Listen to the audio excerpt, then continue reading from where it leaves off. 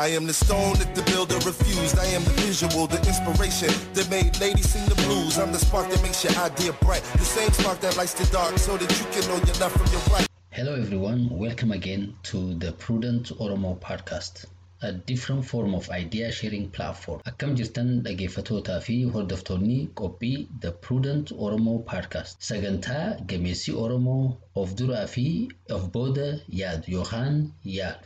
I am the stone that the builder refused. I am the visual, the inspiration that made ladies sing the blues. I'm the spark that makes your idea bright. The same spark that lights the dark so that you can know your left from your right. I am the ballad in your box, the bullet in the gun, the inner glow that let you know to call your brother son. The story that just begun, the promise of what's to come. And I'ma remain a soldier till the war is won. On CD number 1 of season 1, I stopped on the first lesson, which was learn from the ancient and the contemporary. Reflect on those who left behind so much experience and softened the path. Sagantaan tibbee takka seasona dabre waa'ee dursinee laaluu fi hubannurraa barnoonni takka barnootni tokkoffaa kan fudhatama qabu yookaan kan barachuu qabnu seenaadhaa fi beekumsa takkaahuu barnoota hubachuu qabnu isaan dabrinirraa hayyoota dabree fi isa ammayyaati. Hayyoonnii fi gameessi dabre waan hedduu caalaa isa ammayyaarraa waan irraa barachuuf hubachuu dandeenyutu jira. Tanaaf gameessi dabre maal akka dhiisee dabre isa ammayyaatii waliin wal cinaa qabnee laaluu nurra jira. For last time the lesson was we have to learn from the our ancient and the contemporaries, and we have to do our comparison. So through an eye of an ancient, we might be able actually to see a correct perspectives, which will lead us to actually the second lesson comes from the first, continuously learning and studying the knowledge of the action of great men. This is if we only truly have a conviction in restoring the security and liberty to the community and to the Oromo people, whom if we neglect them, they will be living continuously under struggle without growing out of it, but leading to actually generation grow into it. Therefore, we have to take these things in a serious consideration, which will lead us to actually a key point number 2. It is a crucial where we view politics. In fact, actually, just because perspective is important when relating politics or political content or ideals in a society. I will refer to some passage from the Prince written by Niccolo Machiavelli. Nor do I want to be reputed presumptuous if a man far from low and mean state dare to discuss and give rules for the government of a republic. For just as those who sketch landscapes place themselves down in the plain to consider the nature of mountains, similarly to know well the nature of the people, one needs to be the prudent leader, and to know well the nature of the prudent, one needs to be of the people. So in leadership, in politics, rulers cannot be a best judge at everything.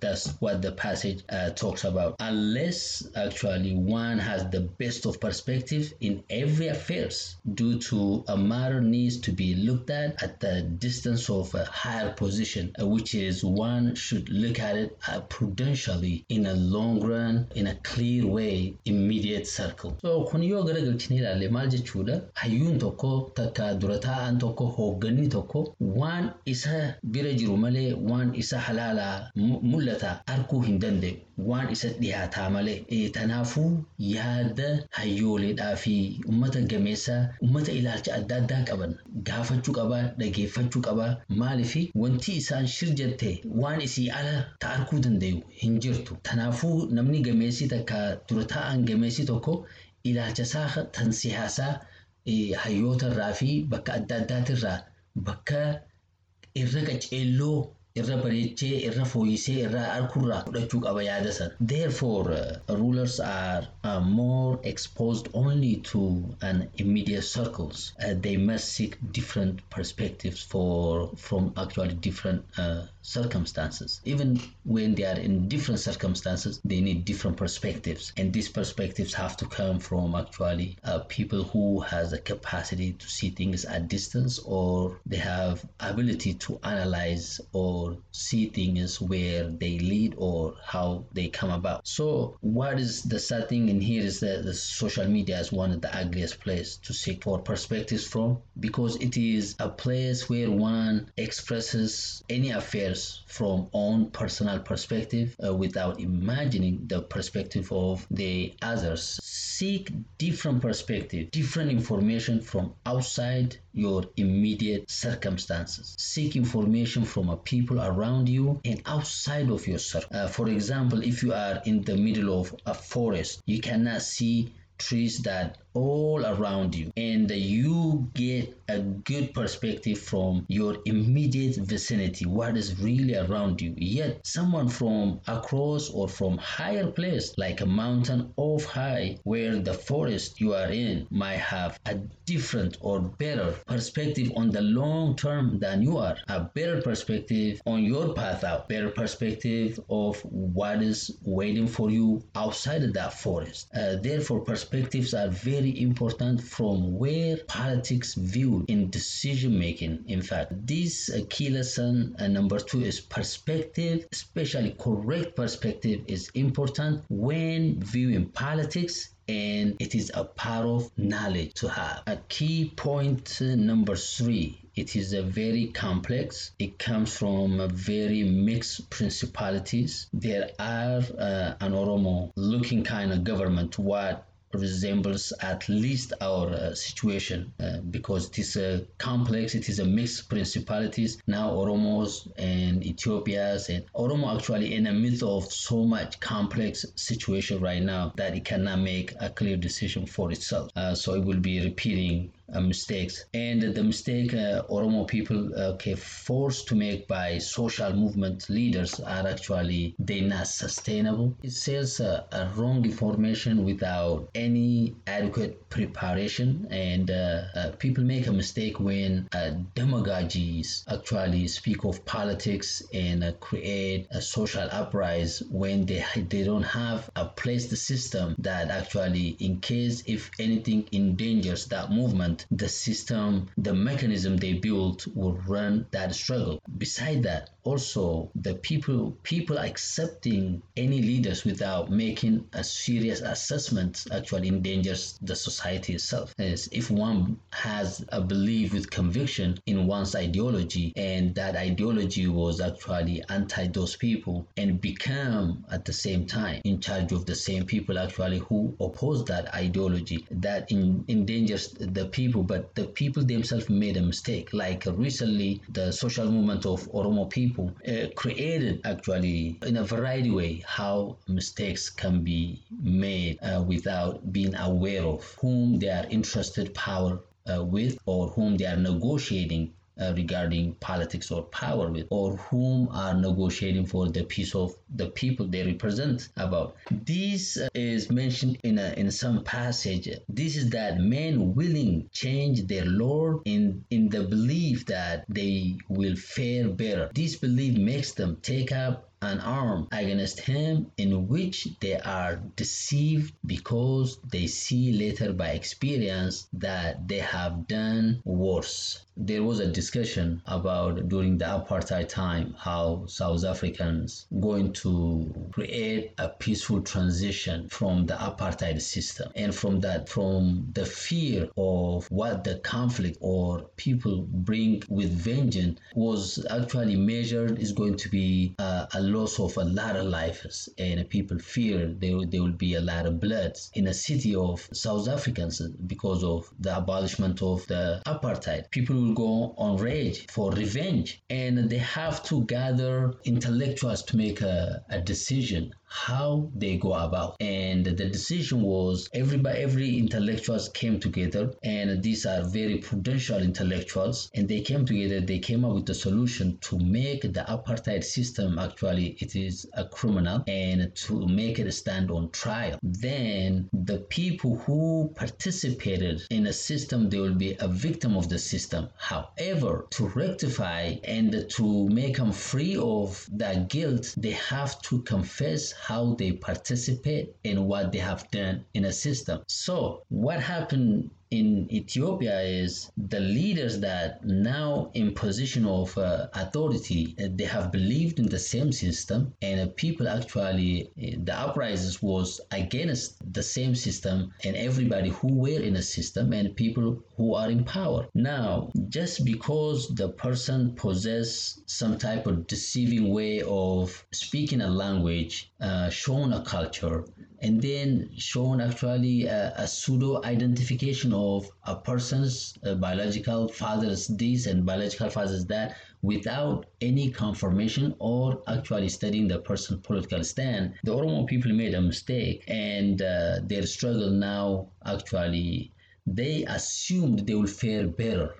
There was some type of hope and excitement, even though there was some people who are aware of this. Actually, there was some fear. And now that thing blow back on Oromo people, and now the outcome and what they desired became the opposite of actually what was proposed before. So the deception is Oromo was the deception that actually trapped the Oromo people, making them pay the price that for the same man who they cheered for and made a messiah, now actually he became a tyrannical leader to the country itself. So they cannot really blame anybody but themselves, because this is they fought for the person and they actually caused the person to get in power. I will get to it another lesson, which is actually if a person, anybody in industry or by any means is responsible for one's success, there is a chance that that person is ruined because you are called the enabler. So people assumed they will be better if that man is in office, and the majority believed, and many among all also they are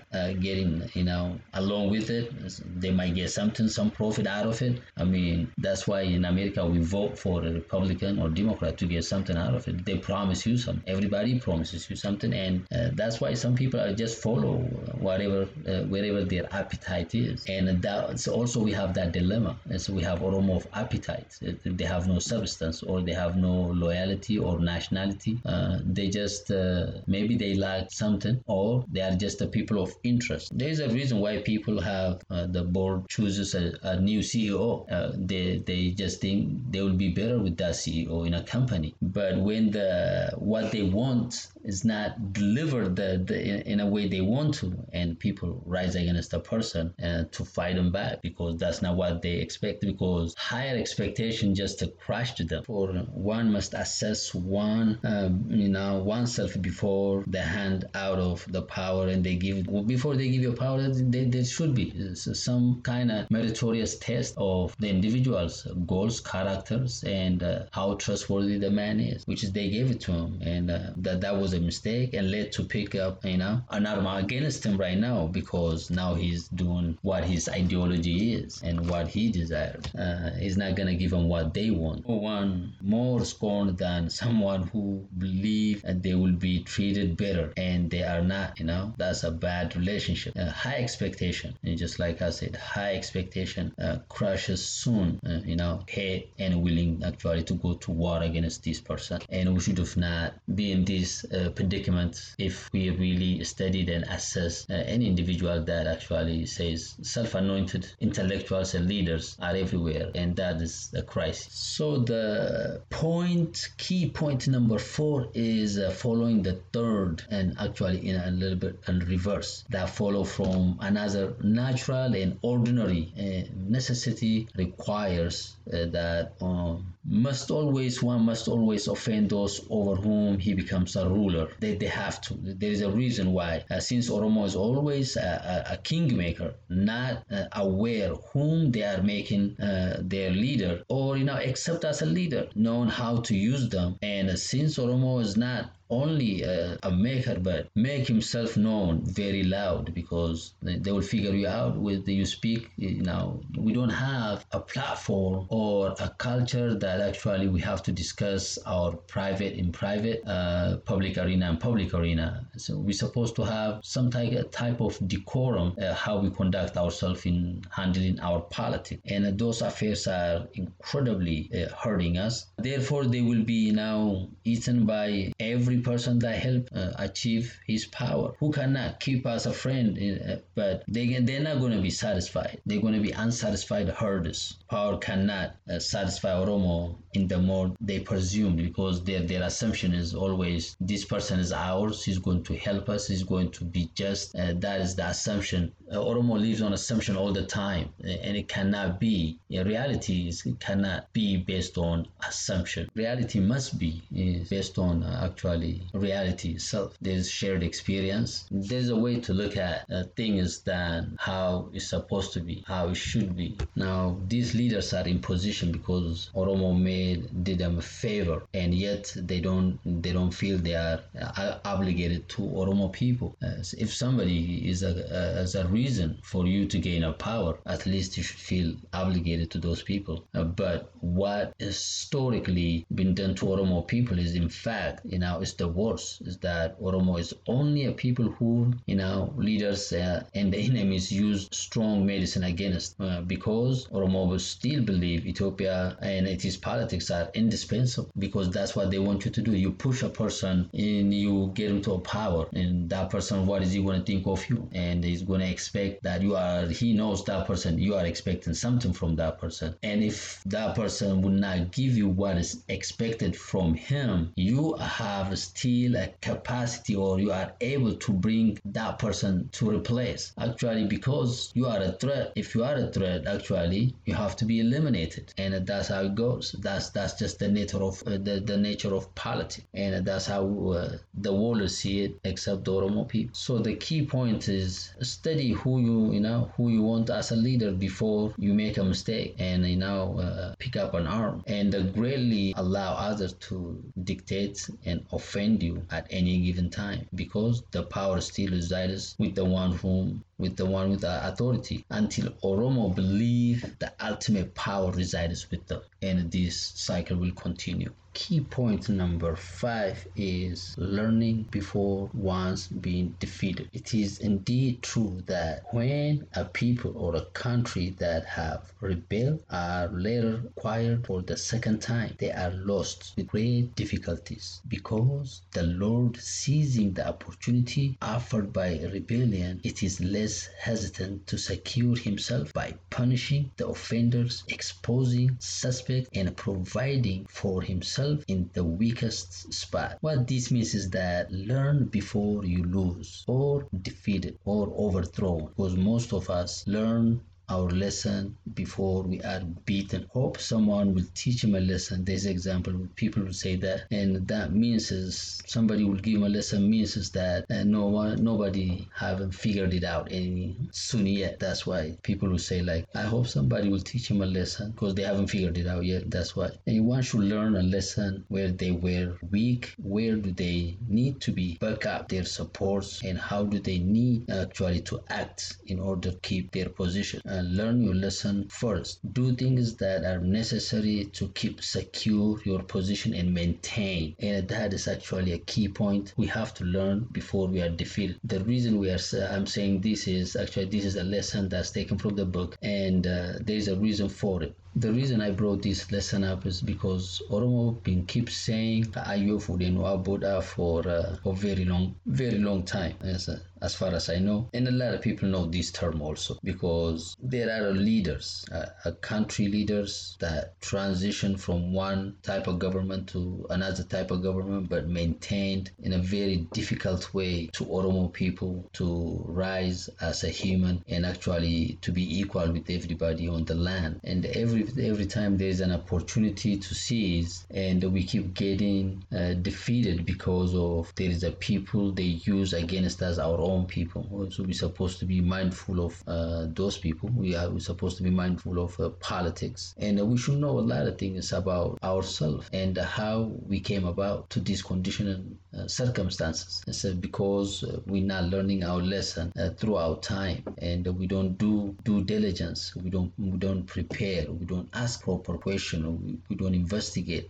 We don't keep our secret. We don't discuss things in intellectual level. We don't explore ideas. We don't scrutinize what really took place, histories, what really happened to our predecessors, or what they have done actually to maintain certain names, and actually the idea of resisting the oppression and resisting actually the extinction of identity itself. And we have to look at all these things. So the sixth point that I wanted to make is how Oromo can be only caressed or eliminated, because we have many generals, we have many intellectuals who work in a higher government and a higher maximum security workplaces for Haile Selassie time or Mengistu Haile Mariam time. Even before that, it's people like Governor Taji themselves, they're not easy people. They are theorists themselves. They just don't have nationalism. They are a people of interest, and this is how we become, some of us, caressed, and the rest, the threat, the one that's actually a threat to the state, is eliminated. This one of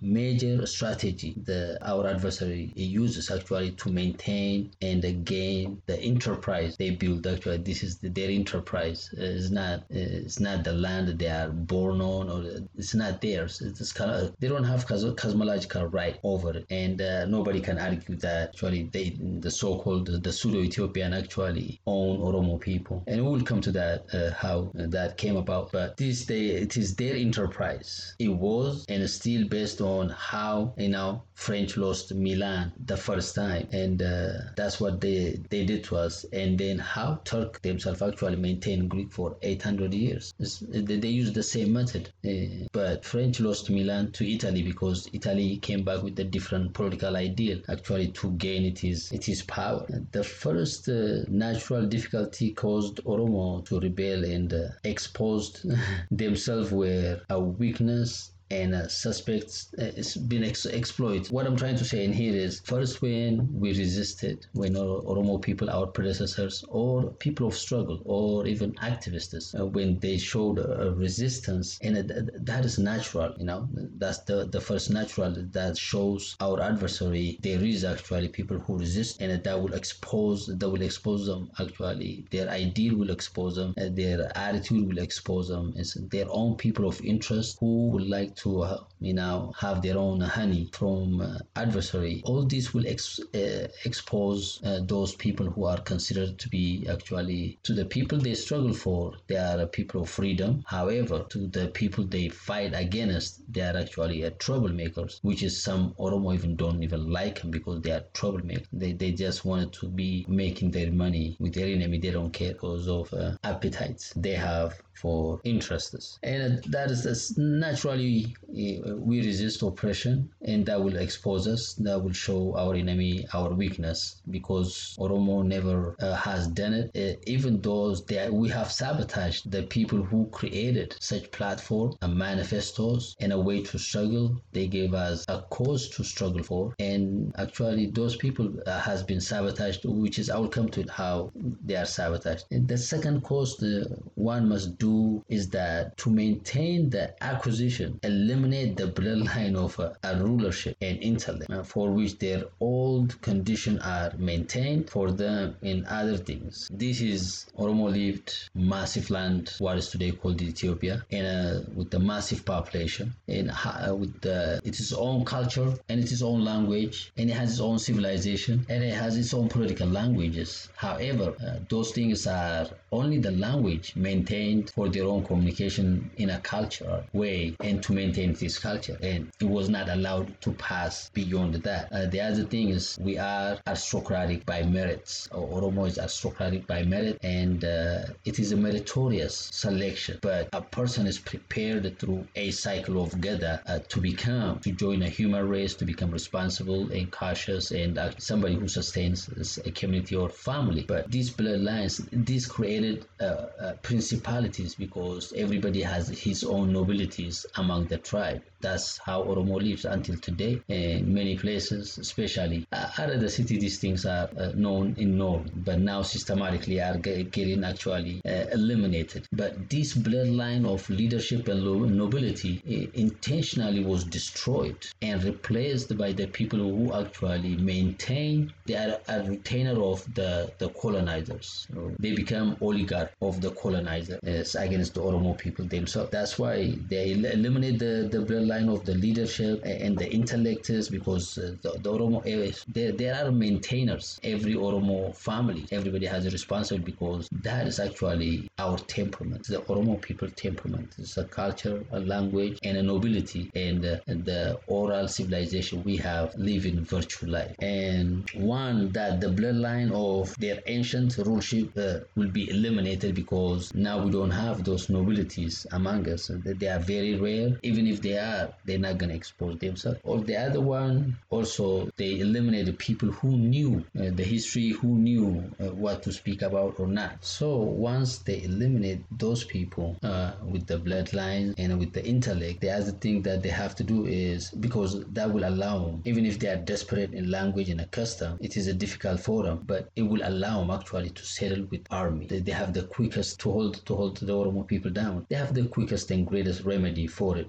And so, which is the remedies would be to acquire it. They have to live amongst Oromo people, and that's the settlement that they have. They don't have a real settlement in Oromo lands except historical settlement and people who came to maintain a feudalship or rulership over the Oromo people. They have to live among us. They did not breed. They did not came from there. They don't have a temperament of that land. What they own is actually, so what created the feudalism actually came from that, because everybody acquired a range of Oromo people, and they're not a lot of them. They just have a power and position to settle among Oromo people. There's everywhere, wherever Oromo is, there are few families that remained there, and they still maintain those lands, which is now they start having problem because of the social dilemma and the social movement and the new generations and the new problem that arises actually to jeopardize Oromo people's identity. So the remedy was actually, quickest way is to acquire us. They have to live among us in person.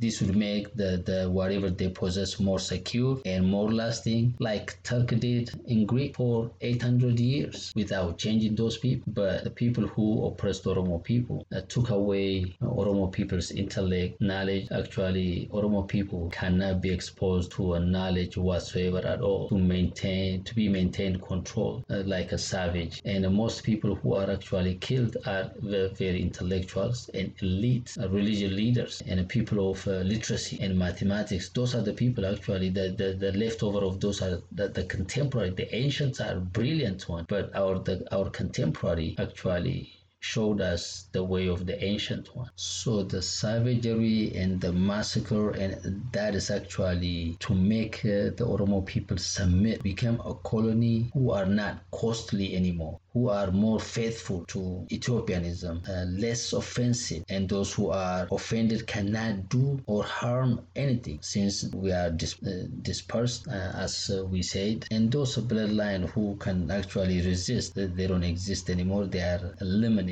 and that's what happened. For this has to be noticed that man should be suppressed or eliminated. That's their theory, and that's what they believe in. What is that? Like Malcolm X said, they make you a house nigger and a field nigger. That is what took place, and that's exactly what happened to also Oromo people, and Oromo people don't know, still doing the same thing. You ask them why Oromo must be either caressed or eliminated, they'll tell you because they avenge themselves for slight offenses, so they cannot do for the grave ones. So the offense one doesn't. They are weak. They cannot offend us. If they are offending us, we are among them. Actually, they cannot do nothing to us. They made us feel inferior. We can't do nothing to them. That's why they have some of us close to them, because they have understood our spirits, and they understood how much we fear them. They understood how much we respect them, and they also understood even if we are angry and we are afraid to harm human being, creatures, or anything, because that's not our temperament. No Ethiopian government allowed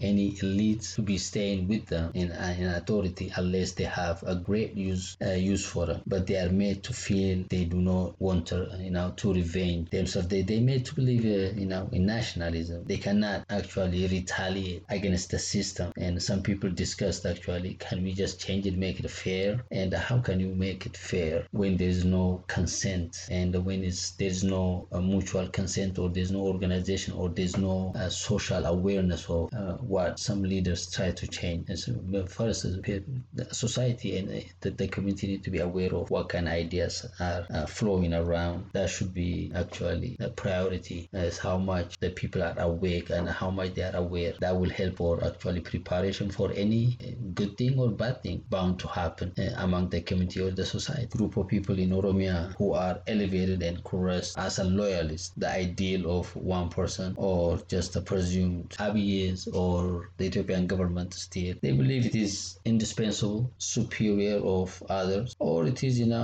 interest. They have an interest of their own. A middle way. There is no public consent that those people are actually deserve to go back and partake with the government against Oromo people without the consent of the Oromo people themselves. For now, I will stop on just a key point of number 6, which is, since Oromo is made to believe to inferiority by nature, they tend to have a resentment and want us to revenge, which is that's how they see us, for petty mistreatment, because it cannot avenge for a big one. The good one, the one who is not a threat to the state, must be caressed. I think that's the ideology, because they choose the person who's not a threat to the state, and the rest who are deemed to be the threat of the state, they are a threat to the state actually, they must be eliminated. And that's what happened to people like Bakala Garbas and Johar Muhammad. They outshined the master, and they become a threat to a personal interest, and we don't know how to help them unless we create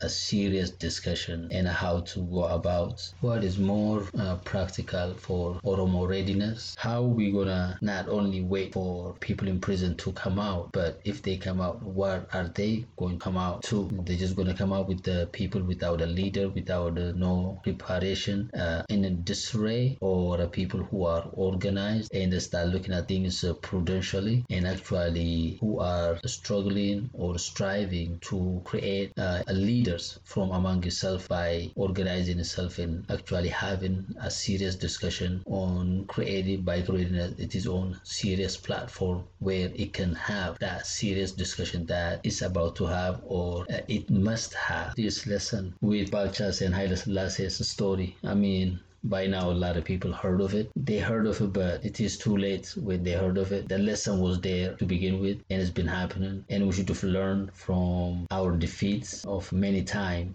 their deceit and their deception of many times. And I'll close this lesson with from Balcha and Haile Selassie, a story written in the New York bestseller book titled The 48 Laws of Power. The author is Robert Greene. He's written a lot of the power of deception and the power of seduction, and he has written also a lot of psychological and emotional book. However, in this book he has a story of this is how to acquire positions. Anyway, the 48 laws of power is the title of the book. Is actually entail 48 laws of power, means 48 ways how to acquire a princedom or a power. Pretty much the lessons are taken from the same resources, which is from ancient. That's how they produce these things, because the informations are out there in ancient time. And to sum up what the story all about, is just make a short story. Between the early 1900s and 1920s, Ethiopian government, they still has in crisis, because of there's no still stable unities, because they came together one time, and that was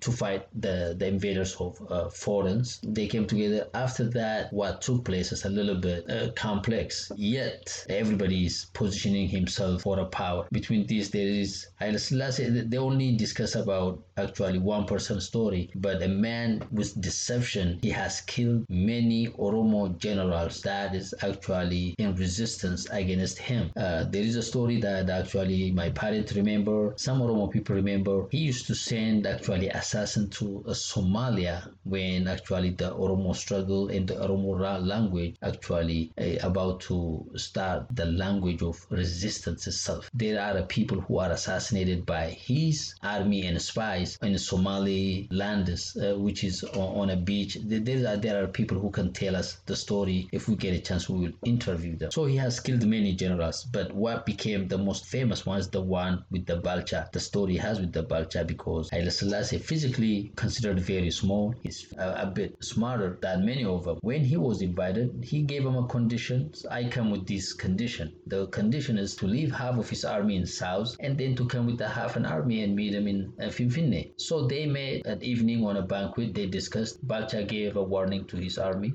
not to actually consume food with the poison, to test it or whatever, or not to drink a liquor. Now they failed to agree. Thus, since Balcha has an army, he has to live in a Don. When he is leaving, Haile Selassie already has surrendered, Haile Selassie army already surrounded Balcha's army in the south. But when Balcha is leaving Finfinne, halfway down, also was surrounded. And then Balcha gave a sincere advice to everybody. What he says was, do not ever trust, never ever trust the Rastafarians. He did not say Rastafari. He generalized a society, a group of people. Do not ever trust, because they creep like a mouse, and when they have you, they crush you with the jaw of a lion. This is what happened in many cases to Oromo leaders. And I have a story, and which is, some might find it witty, some might find it, but I've been telling this story since I heard of it from my childhood. It's about a fox. Most Oromo, they name their kid with this aggressive animal, or they call them fox,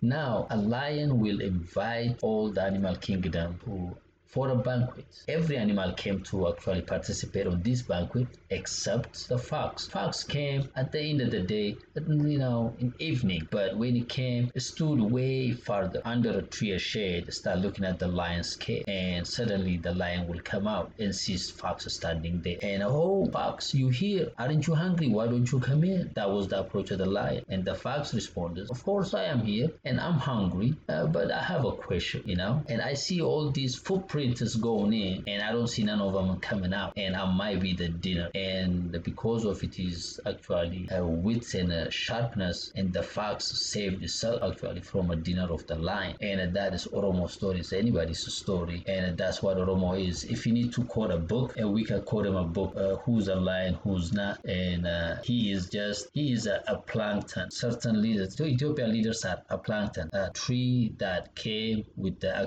flood of other water, and we should not be afraid of them, and Oromo should not feel it is inferior. We're going to learn our lesson, and we're going to look at the pointers, we're going to look at discussions in a private manner, and actually, in fact, we're going to succeed in these things, and we hope we will go forward again and again and again. Even if we have to lose 1,000 times, we will be prepared and go back again to lose 1,001 times. And that is being persistent. However, our being organized, our being actually having a due diligence of what we do, and being practical, and then deal with not abstract but with the reality of Oromo politics. We have to be concerned about the Oromo people first, and that is the life we want to preserve. That is the identity we want to preserve the other, and the other's life is contingent upon the existence of the Oromo people. Oromo people should not forget who is inferior, who is superior, and what makes Oromo also superior is not only its virtue, also what it owns. It is cosmological right for the land it has, for the resource it has, and a disproportionality will not work on that land as long as the Oromo people try to unite, try to rationalize, try to actually make sense with the reasons, and try to do the right thing for their own survival. Again, my name is Abdulhamid Abiyo.